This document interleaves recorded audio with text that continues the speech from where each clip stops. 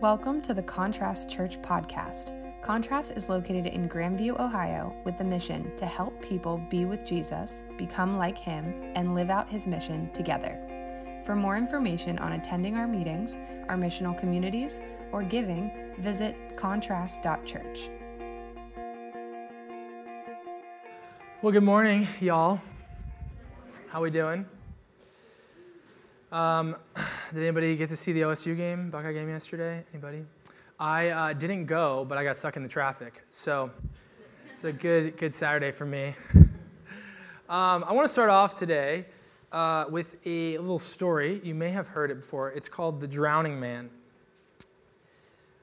One day, a man was stuck on his rooftop because of a flood, and he was praying to God for God to help him. Soon after, a man in a rowboat came by and shouted to the man, "Come, I can save you. Jump in the boat and we'll row away." The stranded man on the roof said, "No, it's okay. I'm all right. I'm praying to God. He's going to save me." So the rowboat rowed off, and then a motorboat came by later, and he said, "Jump in. I can save you. The boat can take us out of here, and you'll be okay." And the man said, No, thanks. I'm praying to God, and he is going to save me. I have faith." So the motorboat went on, and then finally a helicopter came by, and it was floating above, or it was flying above the house, and it says, "Grab onto the rope, and I'll take you to safety." And the stranded man once again said, "No, thanks. I'm praying to God. He's going to save me. I have faith." So the helicopter reluctantly flew away. Soon after, the water rose above the rooftop, and the man drowned, and he died. And when he went to heaven, he got a chance to discuss the whole situation with God, at which point he yelled at God, "I had faith in you, but you didn't save me. You let me drown, and I don't understand why." To this, God replied, and I'll add, "You idiot. I sent you a rowboat, a motorboat, and a helicopter. What more did you expect?" And maybe you've heard that story before. If you haven't, it just really brings to mind the sobering reality of two things. One is basically just how blatantly blind we can be to what God is doing in our lives. And the second thing is how specific and narrow-minded we can be in the midst of that, meaning that we think in our own pride and ego that God must show up in a certain way, otherwise he's not real, or he's not listening to us, or he doesn't do what we should want him to do. And at the end of the day, should God really just always do what you want to do?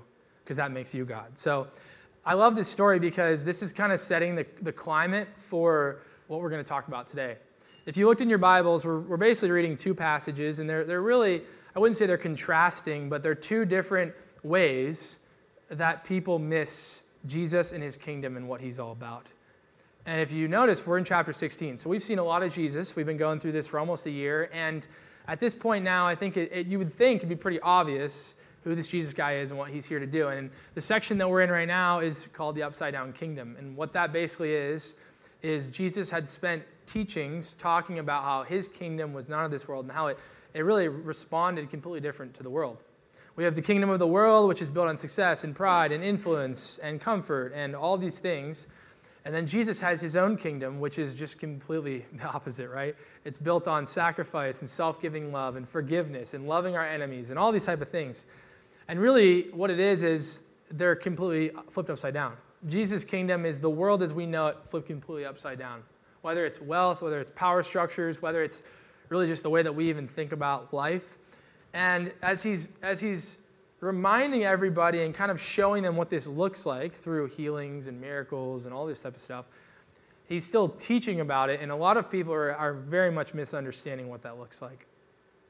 And you're going to get to realize that you can probably absorb yourself into part of this story today as we read it. So let's start with the first little passage and group of people. Verse 1. Now, when the Pharisees and the Sadducees came to test Jesus, they asked him to show a sign from heaven. Now, if you've been following along, okay, and you're like, wait a second, I think we read this passage in week 39, if you've been keeping track. We basically did. There is another passage earlier in Matthew, and they are almost exactly identical. This happens twice in the Gospel of Matthew. The only really big difference is that in that one, it was the Pharisees and the scribes. In this one, it's the Pharisees and the Sadducees. Now, I know like when you read the Bible, you probably lump all of them together, like chief priests, the scribes, the Pharisees, the Sadducees. Like you're like, they're just like smart Jesus people that don't like him, but like are Jewish and are trying to figure this all out, right? And typically they're the antagonists, and they're bothering Jesus, and they don't like Jesus. But it's actually really unique that these two groups are here. We've been going through different maps because we love maps, right? And maps are important because none of you grew up, as far as I know, in Galilee or Jerusalem or any of those cities where all this is taking place. But any Jewish listener to the Gospel of Matthew would know all these cities and what's going on and why they're going there, why they wouldn't, and the people there. And what's really important is these Pharisees and Sadducees, we know, have traveled all the way from Jerusalem to basically just wait for Jesus to screw up or to do something that was provocative to which they could turn the tables and either get him killed or arrest him. That was their goal. But what's really funny is these two parties never associated with each other. They hated each other. It would be like Republicans and Democrats getting together for the common cause of something really, really evil, more evil than them, right?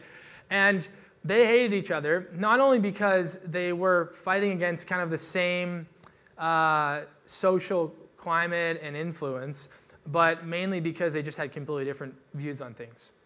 So a Pharisee would be typically a really well-educated, kind of self-made man, meaning he was like a merchant or some sort, and basically he'd be like the example of like you start up at 20, you get so rich, you retire at 30, and you're like, I'm going to go to seminary for a few years. Why not? I don't have to work. Like, why not? Just keep growing my influence and all these dreams. And that's a Pharisee. Sadducees were more like old money, meaning they were like, my parents went to Harvard, I get to go to Harvard, I take over my dad's company, I'm just rich my whole life, right? And so they hate each other like because of just the differences in the way that they came about and the way of thinking. But the main thing was just their differences on how they interpreted the Bible. Or in this case, it'd just be the Old Testament, right? But the Pharisees were much more literal. And that's why a lot of times when Jesus runs into a religious leader and they're being very legalistic, it's typically the Pharisees.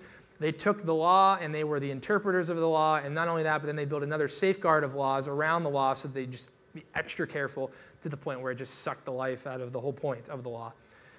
The Sadducees were a little bit different. They didn't necessarily believe in demons or angels or heaven or hell, really. They were a lot more like, this is our life. We're supposed to honor Yahweh. And they were way more loose about things. So they hate each other, they disagreed, but you know what? They both hated Jesus more than they hated each other.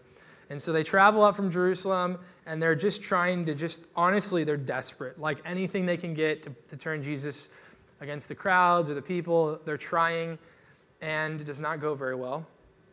And Jesus is not having it. And it's funny because he's not having it for the second time because a very similar thing happened a few chapters before. If we look at his response in verse 2, his story is also told in Mark, in the Gospel of Mark, and in chapter 8. And at the beginning of Mark's description of what he says that Jesus sighed deeply in his spirit before he said what we're about to read. And I'm just like, that's it just helps you realize, like, God, Jesus is just like, gosh, these people are just the worst. Come on, right? And he says to them in verse 2, when evening comes, you say it will be fair weather because the sky is red. And in the morning, it will be stormy today because the sky is red and darkening. You know how to judge correctly the appearance of the sky, but you cannot evaluate the signs of the times. Now, Jesus is being a little bit cryptic here to us, but really what he's doing is he's using weather, which he's used weather illustrations before. But if you read this closely, you might be confused because you're like, wait a second. He's comparing two of the exact same weather patterns, right? The sky is red, you'll know this. If the sky is red, you'll know this. And you're like, wait, the sky is red both times. How do they know? But in this culture, it was not like on your watch, you just click on the weather and you're like, it's going to rain. You're like, no, you had to know by the clouds. So our weathermen today and women would be put out of job based on first century Jews and Gentiles. They were so good at reading the weather because they had to. It was an agrarian society. You had to know when it was going to rain, when it was going to storm. You don't want to get your sheep stuck in a hole because that happened more than you'd think. And so you'd know if it was going to storm or mudslide, all that stuff. Anyway, so they knew the weather really well, and they were really good at interpreting basically the same external appearance, but know what was going to happen after because they had been so inundated in that and needed to know, right? They needed, in order to live, for lack of better words, in order to live, they had to know what that meant, when, and the timing and everything like that. And Jesus is saying, you know the difference between the same red sky depending on the time and other circumstances like winds and things like that, but yet you cannot see that I am here now and am pointing to the true signs of the times, which is the Messiah to come, that God with us, Yahweh Emmanuel, is here now and is fulfilling all of the prophecies that these religious leaders know by heart.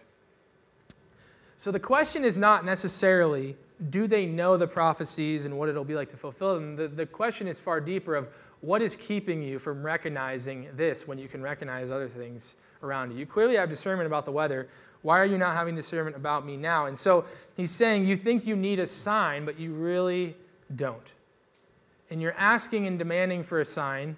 You are revealing something much more about the sign itself. You're revealing something about your heart. And we know, we're in chapter 16 here. Jesus has done some pretty crazy stuff, right? And they've seen it, heard about it, all of that, right? He's done miraculous things. They don't need another sign. And even several chapters ago when the scribes and the Pharisees said we need a sign, it's the same sort of issue. It's not actually about the sign itself. It's about their heart and the blindness to their own pursuit of their own kingdom and their own priorities and their own pride. I think there's no better way to describe this than the wonderful 1980s movie, Caddyshack. If you've seen Caddyshack, I think it's Bill Murray's best movie. Bill Murray is a groundskeeper, and his name is Carl, which just makes it that much better. And there's this little scene in the movie that has nothing to do with the rest of the movie that I thought about, and it was such a good illustration for this. There's this small scene where this bishop is going to go out, and he's trying to squeeze in some golf before the storm comes, and Carl's just like standing there, and the guy just assumes he's a caddy, and he's like, come on, I'm going to go play golf. And so Carl just takes his clubs and is his caddy. And he's golfing, and all of a sudden the storm starts to pick up, it starts to rain, the winds are violent, and he just keeps going, and he's playing really well. Like, he's like, I might even break the course record. And so meanwhile, he's like praising God, right? He's like, the Lord has anointed me. Like, he's like using God, right, to describe, well, clearly God's with me. I'm doing really well, and it's storming. But it gets to the point where the storm keeps getting worse and worse, and all of a sudden, all of the people are heading into the clubhouse.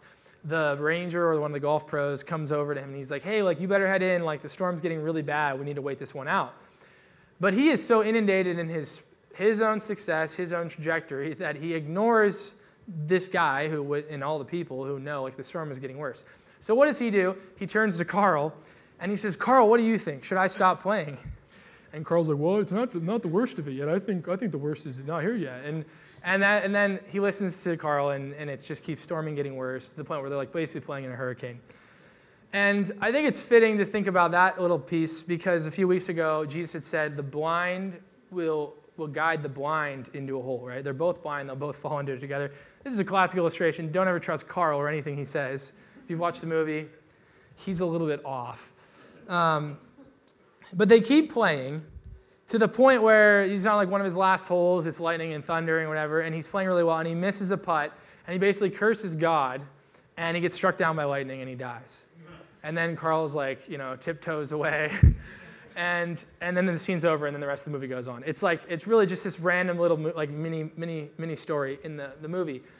But what I love about that, what resonates toward the mindset of the Pharisees, is that like the signs of the times are here, and they knew it. They knew the answers, but their hearts were so consumed about where they wanted to go, the trajectory they wanted. And to be honest, they didn't want to lose what they had. And the bishop, in the same way, was like, forget the rain, forget the lightning, forget the thunder, forget the falling trees, forget the flooding. I'm playing well, so I'm going to keep playing. Surely the Lord will keep blessing me, right? I'd rather keep going in my own ignorance than acknowledge all of the other signs around me. And so he's like, look, another sign is not going to change anything. And I know your hearts, and you want to test me, and it's not going to happen. And so then he says, the only sign basically I'll give you, and he uses the same sign in this one as he uses in the first one, as he says in verse 4, a wicked and adulterous generation asks for a sign. Adulterous is the idea of that they're choosing idols over God, right? They're committing an affair with other idols and not God. They're not staying in a relationship with God. They ask for a sign, but no sign will be given to it except the sign of Jonah. And then he walks away. Now, if you remember, I'm going to give you a little review of week 39. If you weren't there, you don't remember. He uses the sign of Jonah for a very specific reason. If you know the story of Jonah, Jonah was a prophet, and he was called by God to go to Nineveh to preach the good news, which at that point wasn't Jesus, but it was just repent, right? God is here and repent. Turn away from your evil ways. And Jonah's like, I don't want to go there. I don't like that city. That'd be like going to a really sketchy area in Las Vegas at night with your wallet in your hand like this, right? You're like, I'm not going to walk out of this with my wallet. And that was how Nineveh was. If they didn't like the message, they'd just kill you, right? It was very well known. Prophets were not treated well. And so he's like, I'm going to go to Tarshish, right? I'm going to go to San Diego. Everybody there's nice. The weather's good. No one will hurt me, right? No one will take my wallet in San Diego. I've actually never been. I've just heard only good things, so I don't know. Maybe you could prove me wrong later. But it's like, I'm going to go to San Diego. And God's like, no, you're not. And on the way, the storm hits, and they throw him off the ship. He gets swallowed by a fish or a whale, and he's in the belly of that fish for 3 days. Then he repents. He says this song and prayer before God, and the fish spits him out, and then he goes to Nineveh. And what happens in Nineveh? He preaches, and everybody repents. And then the end's weird because it's like Jonah gets mad that they repented. Like he's like, how dare you, God, you do what you said you were going to do, right? Even Jonah's the worst. But they repent. Now, there's a couple of unique things about this story and why Jesus is cluing in Jonah. One, they all knew the story of Jonah. It was an older story. It was dated far long before Jesus' time. But mainly, the main point about Jonah is that the worst of people, and they were Gentiles, right? They weren't even Jews. The worst of people repented without seeing a sign. They repented merely on Jonah's prophecy, meaning he's forthtelling the truths of God. Repent, turn from your evil ways. They put on ashes and sackcloth and they repent, right? And they're just devastated. They didn't see Jonah be eaten by a fish in order to do that. They also themselves weren't eaten by a fish. We as Christians today believe in the death, burial, and resurrection of Christ from 2,000 years ago that none of us visibly saw, right? That's faith. And in this instance, he's saying nobody saw the physical sign, but their hearts were humbled enough to be able to receive the truth and repent. And your hearts are not there, and it doesn't matter how many signs you see. You don't want to leave your kingdom that you've built for my kingdom that completely flips everything upside down. So their heart here, and their religious leaders, though they knew all the answers, right, their hard heart was so hard that they weren't willing to repent. And one of the main questions that I pointed at everyone when we were talking about this in week 39 was this idea, because what I pulled out of that story was more, have any of you really wanted a sign from God and felt mad when he didn't answer, right? Or you felt like you're losing faith, you want to see God reveal himself, right? Or you've just and I've felt that before. I'm like, man, it's just really, really cool if you could just do this thing that I'm praying for, and then I'd be like, praise God, you did it, amazing. But the question that I pose that reminds ourselves of the root of the story is, what if our internal problem with God not giving us signs is less about our need to actually see something and more about the state of our heart and our willingness to accept how God decides to reveal himself? It wasn't that Jesus didn't do signs. It wasn't that he wasn't providing just this profound, beautiful kingdom teaching. It was that they didn't want to submit to it.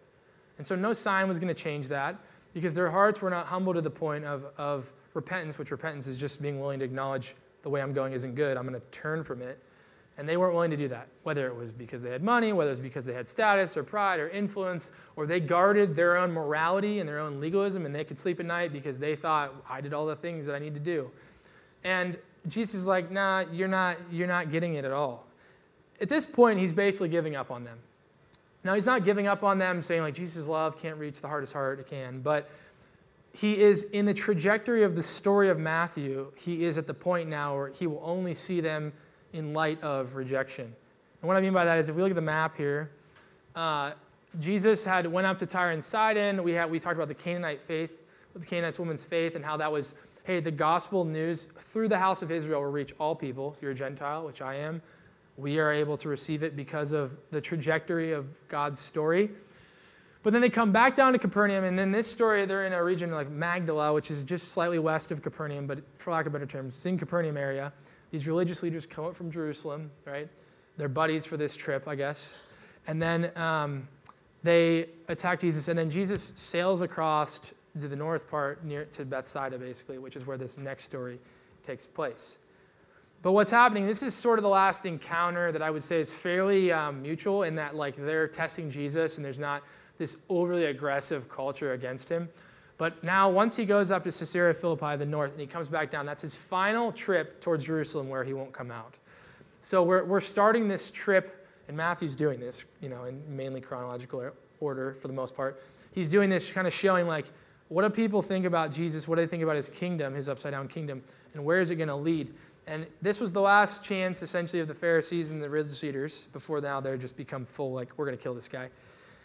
And then the next passage that we're going to, starting in verse 6 or 5, is the disciples. So transition from experts of the law to the disciples. It says in verse 5, when the disciples went to the other side, they forgot to take bread. So they're taking that trip across the lake, and they're going to go way up north. They got a long journey, and they're looking at each other, and they're like, oh no, we forgot bread. Who was the bread guy? You had one job, And they're worried.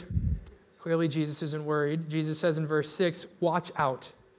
Beware of the yeast, or some translations say leaven, it's the same thing. Beware of the yeast of the Pharisees and the Sadducees. And we know, he's still reflecting on the story that was just there. They're more worried about their bread. And verse 7, they began to discuss among themselves, saying, it is because we brought no bread. I don't know about you. Are you like, man, they're just idiots? I don't know if you're like, gosh, they just, come on. And what they're doing is, Matthew's doing this on purpose. He's going to give you 3 case studies of what people's opinions are of Jesus and how they can miss him and how they can be correct about who he is. The third one next week, spoiler, Peter will get it right. But before that, the experts blather around and mess it up, and the disciples blather around and mess it up. What the disciples are doing is different than the Pharisees and the experts. Because look at what Jesus says. When he learned of this, he said to them, you who have such little faith.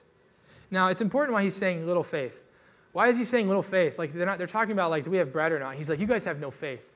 It doesn't seem to make sense, right? He would just say, you guys are so distracted. But the reason why he's saying no faith is because he is pushing their idea, the physical worry that they have, into a deeper, greater faith of him and what he will do for them. And that's why he says, why are you arguing among yourselves about having no bread? Do you not understand? Don't you remember? And we're remembering these 2 stories we read over the last few weeks. 5 loaves for the 5,000, and how many baskets you took up? You took 12 baskets, and I handed them to you. You fed all the people, and then you brought them back.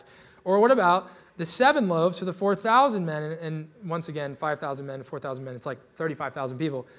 And how many baskets you took up? How could you not understand that I was not speaking to you about bread, but beware of the yeast of the Pharisees and the Sadducees? Then they understood that he had not told them to be on guard against the yeast in bread, but against the teaching of the Pharisees and the Sadducees. Now, this story is a classic illustration of just the physical, external worry that's right in your face in your life. Whether it's like literal food, you're like, oh my gosh, what am I going to eat tonight? Right? I'm on a diet, or I don't have any money, I need to figure it out. Or you're like, what am I going to do tomorrow? Am I going to go to this party? Am I going to work? I don't feel well, right? It's like worrying about all these things that are just kind of hitting you right in the face in the moment. And Jesus and his disciples are playing this game. I don't know if you've ever played this game. You both get a word, and you have to try to get to the same word in 4 guesses. And I feel like they're playing that. They're both talking about bread, but very different ideas. The disciples are physical bread, and Jesus is evil ideologies, right? They're not in the same category. And Jesus' heart is clearly thinking through the reality of evil ideologies affecting everyone. Because think about it, these Pharisees and the Sadducees, they're the higher-ups of the religious community. And most people that were common Jews didn't like them because they were giving them exhaustive rules that were just ridiculous to follow, right? It'd be the same as if we lived in America and our taxes were 90% of our income. It would just be we can't do this. I have no money, right? And that was kind of how it felt, the sacrifices, the rules, the regulations, or the social stigma if you didn't do these things. And so most people who were common Jews didn't like them, but if they were to get to that point, they would become like them. That was assumed, right? Well, if I get there, then I'll do all that stuff and I'll be okay with it. But they knew that, Jesus knew that these small amounts of people had this massive impact on the greater Jewish community. And that's why Jesus is talking about this idea of leaven or yeast. And so there's really 3 facts that we can just pull from this story practically. The first one is that yeast, we know that Jesus says yeast is the corrupt leaders' ideologies. That's what the yeast is. The second one is that you only need a small amount of yeast to infect an entire loaf of bread. If anybody ever baked homemade bread? Anybody? It's work, I tell you what. You have a lot of thankfulness when you go to Kroger and you get a $2 loaf of bread. You're like, but bread, when you put just the small amount of yeast in it, the whole loaf is affected by it, right? The whole thing pops up. The third thing is that yeast causes the actual substance, the kneading of the dough, to puff up, which I think is just so telling of what is going on in the Pharisees' lives. You know, a good rule of thumb, when you're packing groceries, you never put the bread at the bottom, right? If you do that, rookie mistake, you will have flatbreads. You will not have bread, okay? That was a funny joke, okay? I guess because it's flatbread, because it is flat, but it's also, anyways. So but bread is literally just air. Like, yes, it is bread, but when you have a small lump of dough and then it turns into this, you have to think about, how did that happen? Air, okay? So when you're eating fluffs of air, okay? But you know that when you smash a loaf of bread, not too hard, it's not that hard to do, right? In the same way, the Pharisees were puffing up themselves. Their ideologies were giving way to rising this external bread that had no actual grit and stiffness and strength to it. It was just all air and fluffy, and it was all external. It was whatever you could see on the outside. I remember one time when I was younger, I just thought about this. Allison, my sister, we had a loaf of bread, and she hated the crust, as do I hate the crust. And I remember we were cutting into the loaf of bread for dinner, and we were cutting one side, and we didn't realize the butt of the other side had been cut off. And we cut into it, and when we pick up the piece of bread, there was a giant hole out of the middle. Allison I'm pretty sure it's Allison. She'll have to confirm this with me. She's not here. But she had reached her entire hand in the loaf of bread and just pulled out all the inside of the bread. And I was like, smart play. Just glue the cap back on. No one will ever know, right? But it's silly, but it's that's what the Pharisees were like. They, on the outside, nice crisp edges, a full loaf of bread, and then you get to the inside, and you're like, these guys are the worst, right? But most people couldn't. How do you evaluate the heart? Well, the heart wasn't a reality at this time because it was so set on just what you do, right? The external. And so Jesus is like, no, here's how you evaluate the heart, right? If you want to murder someone, even anger within your own mind and heart is murder. If you even lust after someone, that's adultery against your spouse or could be spouse, right? And he starts to dive deeper into showing you the heart and what it means. And the Pharisees, we know, their hearts were hardened from just the reality of Jesus and his kingdom. But the disciples had their own issue, and the disciples are not even able to track with this evil ideology because they're so consumed in the present, which is just silly. I mean, Jesus just fed 35,000 people with 12 loaves of bread. And they didn't even just see it. They handed the bread to people. And they're like, what is happening? How do I have all this bread, right? And then a couple weeks later, they're like, I don't know if we forgot bread. We're in trouble. I don't know how we're going to do it. None of them's like, you know what? I think we're going to be all right. I think we're going to be okay. They're worrying. And in the same way, we're exactly the same. God, you've been praying this prayer. God has been faithful in this area. You feel like God's really blessing you. And then the next day something happens and you owe, your car breaks and you owe a couple $1,000s and you're like, I'm not going to survive this. I'm going to, the world's over.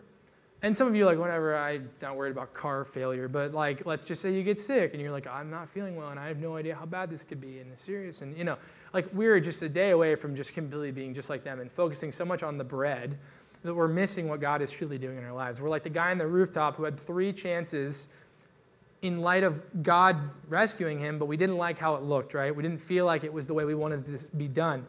And both of these camps of people, the experts and the disciples, both miss Jesus in a beautiful moment.